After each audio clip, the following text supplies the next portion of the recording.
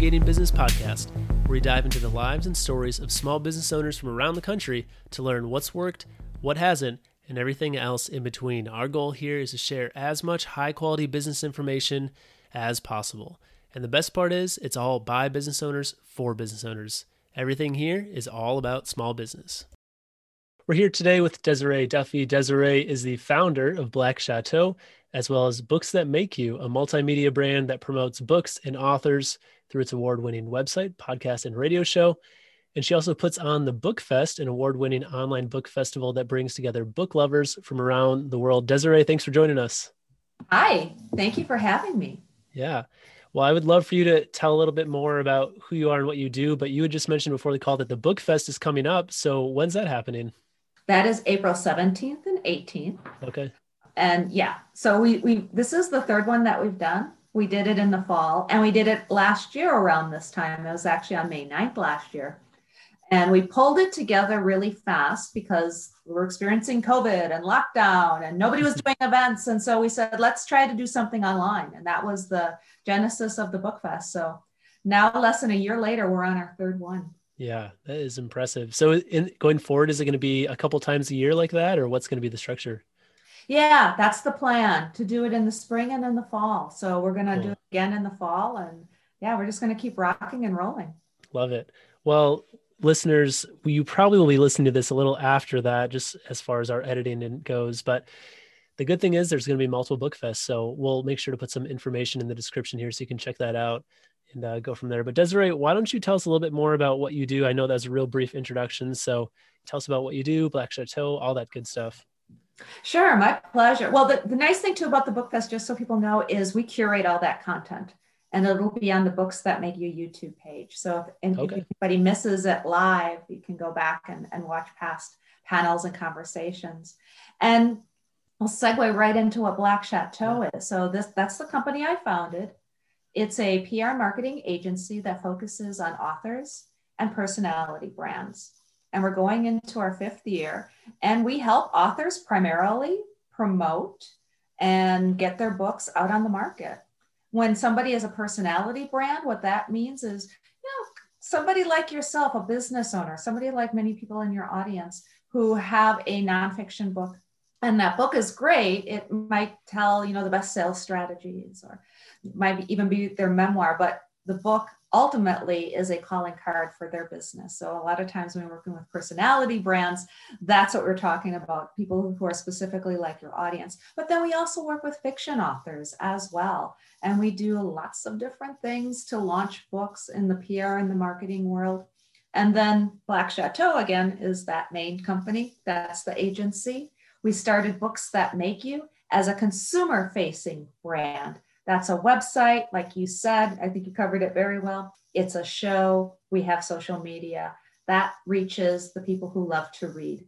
And then the Book Fest oddly kind of pulls those two worlds together. It is an online book fest, and it caters to readers on the first day, on Saturday, and then it caters to writers on the second day. So it's for those who love to read and for those who love to write. Yeah, that's great. A cool world you're building of all related to book publishing and a love of reading in general. So that's really interesting. So you mentioned this a little bit already in what you were saying, but as far as if someone is thinking about publishing a book, what kind of can that do for a brand or a business? And what are some of the benefits of that? Besides just, it's a big accomplishment, obviously, to publish a book, but for the business or brand, what do you think that can kind of lead to? Yeah, for somebody who's an entrepreneur, somebody who's a business leader, business owner, it can really establish your credibility in your space. Think of the fact that that book becomes almost like your calling card. We even call them calling card books. You could literally hand one to somebody, a client walking into your office. And think about the credibility and the clout that helps establish. I know lots of authors who do events. Maybe they're at a conference and then they can sell, or maybe even give the book away. It becomes that item in the gift bag. So in many ways, it becomes a lead magnet in and of itself. And it helps, again, establish your credibility. It can open up a world for if you're doing any kind of workshops or panels or sessions, consulting, whatever your business is, that book helps establish your authority in that space. That's powerful. I'm just thinking of the few times that I've read a book from someone I knew, and I remember how impressed I was and how I instantly thought of their subject matter knowledge so much more deeply. It's like, wow, I didn't realize you knew so much, even without reading. So, yeah, that's great. So, for someone who's thinking of potentially writing a book or going through the publishing process, I'm sure there's so much insight and wisdom you could give, but what are a couple key insights you'd share to someone who's just kind of beginning that process? Sure. Well, really think about what your subject matter is. What is it that you want to say? What's your big idea, especially within your space? And I suggest looking at comparable titles. That's something that we would do with an author anyway. We'd look at the comparable titles or comp titles that are on the market and see, just like with branding, right? Just like positioning your brand, where does your book fit on that shelf? Are you going to say something different than what's already out there? How are you going to say it differently? And, really think of who your core audience is. You're talking to the person that would eventually be a client of yours. What are the messages that you want to get out there? So kind of establishing what the branding of your book is going to be and how it relates to your personal brand, I think is one of the first steps. And then just kind of start writing notes, keeping track of what you want to say. And there's a couple of different types of books that we can do. We can do the traditional nonfiction book, and it might be a self-help book. So think of how you're going to help people. It can also be a book that establishes what your business is, gives advice, best sales tips for people who are starting out as an entrepreneur, for example. And then another type of book too is a memoir. So a memoir is going to tell a personal story or something that's in your life. That can tend to be a little bit more intimate, but I've seen a lot of business professionals use the memoir as well. So think about what type of book you want to offer, how it's going to fit in the marketplace, what your big idea is, and start taking down notes so you have the framework when you're ready to write. I'm hearing you say there's a lot of strategy involved. Would you agree? There is. Yeah. So it ties in well with really a lot of marketing and business ownership is that, yeah, make sure you think about where you're going before you get started here, right? Make sure you're not, I like what you said, make sure you're saying things differently, or no, at least, are you saying things differently than other people are? Because I think a lot of our thoughts in kind of our subject area come from a lot of the things we've read, right? So you don't want to just go out there and rewrite something that has been written before. So it's an interesting piece. Yeah, that strategy side is all encompassing though in business. It's always key to go through that step of kind of planning and thinking. So I know we talked before the call about native advertising. Can you explain a little bit what that is and how it can be utilized? Sure. So native advertising is an article and it's advertised. So many business owners might have heard of Taboola or Outbrain. Those are those platforms that are kind of dominant in that space. What it is literally writing an article that you advertise. And we've seen these before. I bet you've seen them before. If you're on a website like Mashable or any of the news type websites, MSNBC and Fox, all of them have these feeds. And you might see it listed as sponsored content or paid content. It's like an advertorial back in the days. That's what we called them, as advertorials. But a lot of brands are using them. And the nice thing is that your marketing message, your approach is a little bit more subtle. It can be a piece about your brand, about your company, about your message, about your services, but it's woven into an article. Now, how we use them specifically is we like to write listicles. And a listicle, again, is just a type of article. You've seen them all before, like the top 10 books to bring with you to the beach. Who doesn't like to click on stuff like that? Yeah. It's very clickbaity in a way.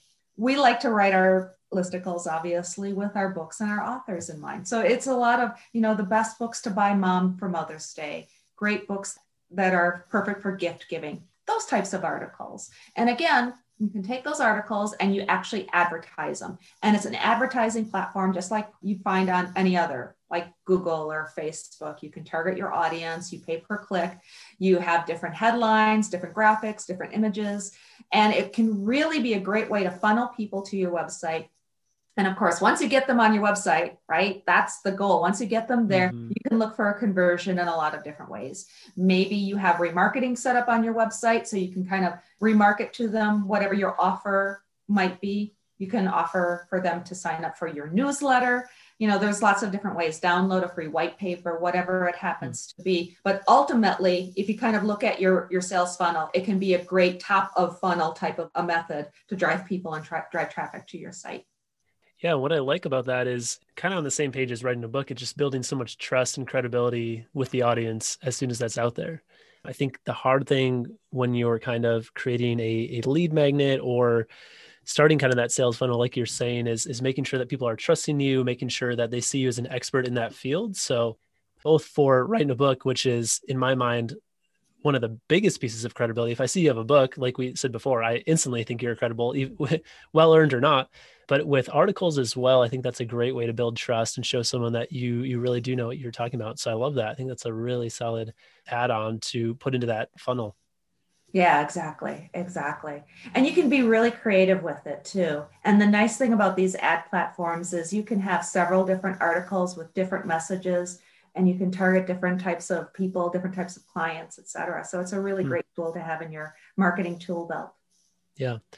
Well, I hope that after listening to that kind of portion about what you do specifically with the publishing and the book side, that more of our listeners maybe consider putting some of their knowledge down into a book or into an article at least and start sharing some of that, because I think that's so valuable both for themselves and for whatever their audience is as well. So that's cool. So Desiree, how did you get from I know you had been in the corporate world and then you got into the world of entrepreneurship. What did that journey and that transition look like for you? Well, I got to tell you, Nate, it was a lot of kicking, screaming, sleepless nights. But really, there was that moment. And I know it sounds so cliche, but we've all heard the old saying that if you don't build your dream, somebody is going to hire you to build theirs. That's actually from a very famous book. And that resonated with me. I was working for somebody, and great guy, great company, loved it. But I just realized I could do everything that I was doing there for my own company. And I could do it my way. And I could focus on an industry I love, which are books and authors. And I could really just create my own world that way and have the ability, the freedom to do things like the Book Best and create books that make you. And so really that was the driving force, is realizing that at some point I either needed to do it or I needed to just say, hey, for the rest of my life, I'm going to work for somebody else. That's what drove me to do it. I think the thing too is now, oddly, with the pandemic and things shifting in the corporate world, shifting in how we even work, a lot of us just realize that, hey, I can do a lot of my work from home. Think about how you can run your own business from home, because we have these barriers that were set up. Oh, I need a storefront. I need a physical location. I need all of these things that they get really scary, right? How am I going to afford the rent for an office space? Well, your home can be your office space. So I think now with, some of the things that have happened in this world with social distancing and the pandemic and just companies and corporations shifting in so many ways, it's actually going to open up a whole new world for people who have that entrepreneurial spirit. Totally agree. I think one of the good things that has come out of the pandemic, obviously not a huge amount of good things, but if we're looking at the silver lining, I think that's one of them, is that working from home is a lot more normalized, and running an entire business from a home or from a non-office is seen as okay. It's not taboo anymore. I was working from home before the pandemic, and I remember feeling a little self-conscious that people would meet with me, prospective client, oh, you're working from home, we're not working with you. And I never experienced that, but I always felt that. And I think after continuing to work from home and just meeting with a lot of people who also are working from home or running businesses from home, even especially when I talk to people who run businesses much bigger, much more successful than mine, and they're from their home, I'm like, all right, this is great. This is normal. This is an okay thing. And like you said, it's great for the business. I mean, as far as overhead goes, you're saving on so much overhead without rent and utilities and all the office supplies and office furnishings. I mean, man, that just eats up a budget. So I think that's really an interesting piece, and I love it. I mean, I love working from home. I know some people do not, but I'm gonna claim that as a silver lining from COVID. So, so as far as your journey into entrepreneurship and your building of the business so far, what are some insights you can share with others who are either considering getting into entrepreneurship or are already business owners and Just some tips you can share there. I think scalability is probably the biggest hurdle, because as entrepreneurs, we end up doing it all, especially in the beginning. Mm-hmm. We wear every hat there is. Yeah. We are our own accountant. We're our own marketer. We're our own salesperson. We're providing the product, the service, or whatever it is. We're sourcing. We're doing all of those things ourselves. And I think probably the biggest struggle is finding the right people to hire and when to hire. I started out with my business as a sole proprietor. And I mean, I think this is something that you're familiar with and can speak to too. There's different types of businesses. You know, do you want to become an LLC? Do you want to start out as a sole proprietor and work your way into that? And what does that mean when you start bringing on employees? Having contractors is great. You have to be very careful about how you hire contractors and the type of work you give them. And then at a certain point, do you want to bring in somebody that's going to work with you as a partner, as an employee? You know, it's really scary to think, okay, I'm going to suddenly take $60,000 out of my revenue and pay that to an employee. And then there's insurance and all of that. So I feel that's probably one of the biggest hurdles that I'm facing. I have to imagine that a lot of other entrepreneurs are feeling the same thing. It's like, when do you kind of segue and scale up? And I think it's just a matter of planning, really crunching your numbers, looking at your books and seeing when you can pull somebody in. Yeah, I'm totally on the same page with you. I totally agree that that's probably one of the most fearful moments in the life of an entrepreneur, in the life of business, is kind of that transition period where you're going from doing it all and feeling, okay, I got this. I'm kind of juggling all these roles, to trust in someone enough to bring them on and take care of your clients or your projects, which when you're running a business feels so dear to you. At least they do to me. I'm sure they do to you too. You know, handing off a client to someone else is scary. What kind of helped you in that transition? I mean, you mentioned looking at the numbers, crunching the numbers, make sure that made sense. And I love that. With, you know, that's what I do all day. So I love that you brought that up. But what else kind of helped you get through that transition point? I think just having really good people and vetting people, you know, finding the right people. You can do that through a recruiter if it's not something that you feel is within your ability. You know, making sure that you're asking that potential employee the right questions. I have a cute little question that I've been using now for several years. And I like to ask a potential either contractor or an employee, if I asked you to get me a pink elephant that I could keep in the office as a pet, what would you do? And it's really, yeah, it makes you laugh. And what I'm really going for is how you're going to respond to something that seems impossible. Because what I want to see, and what I think most business owners would want to see, is somebody who's not going to say, well, no, pink elephants don't exist, duh. Because then that person is going to be the type that's just going to tell you no whenever you ask them to do something that seems impossible. You want to see the creativity. You want to see if people are going to go out and search. And some of the great answers I've gotten over the years, I've had people that have Googled and found pink elephants for me. Like, they're a real thing. And there was software that was called Pink Elephant. So when somebody is creative and they show you that they're going to be fearless in their desire to make the company better, even in facing something that seems impossible, to me, that's the kind of person I want on my team. So think of that as well. How are you going to find the right people for your team? And whether it's a little question like that or something, you know, it could be a quiz or some kind of out of the box type thing, rather than just scanning through a resume that was probably written by a recruiter or, you know, helped along the way anyway. You know, really make sure you're vetting the people to find the right ones for your team. Yeah, that's great. I laughed because the thought of being asked that in an interview terrified me. When you said that, I was just imagining being in an interview and being asked that and just blanking. I think that's a great question. I think I would probably try to find you a stuffed pink elephant and just, you know, say, here's your pink elephant.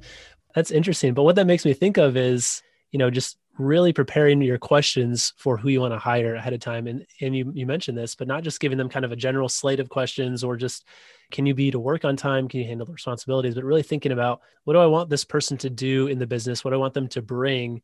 And then really tailoring your questions to kind of hit on those key pieces. So I think that's a really interesting piece. I would love to see a listicle of responses to that. So that's great. Oh, I should do that. Yeah. I love the niche that you're in. I love the work that you're doing with books. Do you have any other parting thoughts on writing or publishing books for entrepreneurs before we finish up here? Because I think that's a really interesting piece that a lot of entrepreneurs are interested in, but are not ready to jump into. So what are kind of your parting thoughts on that for them?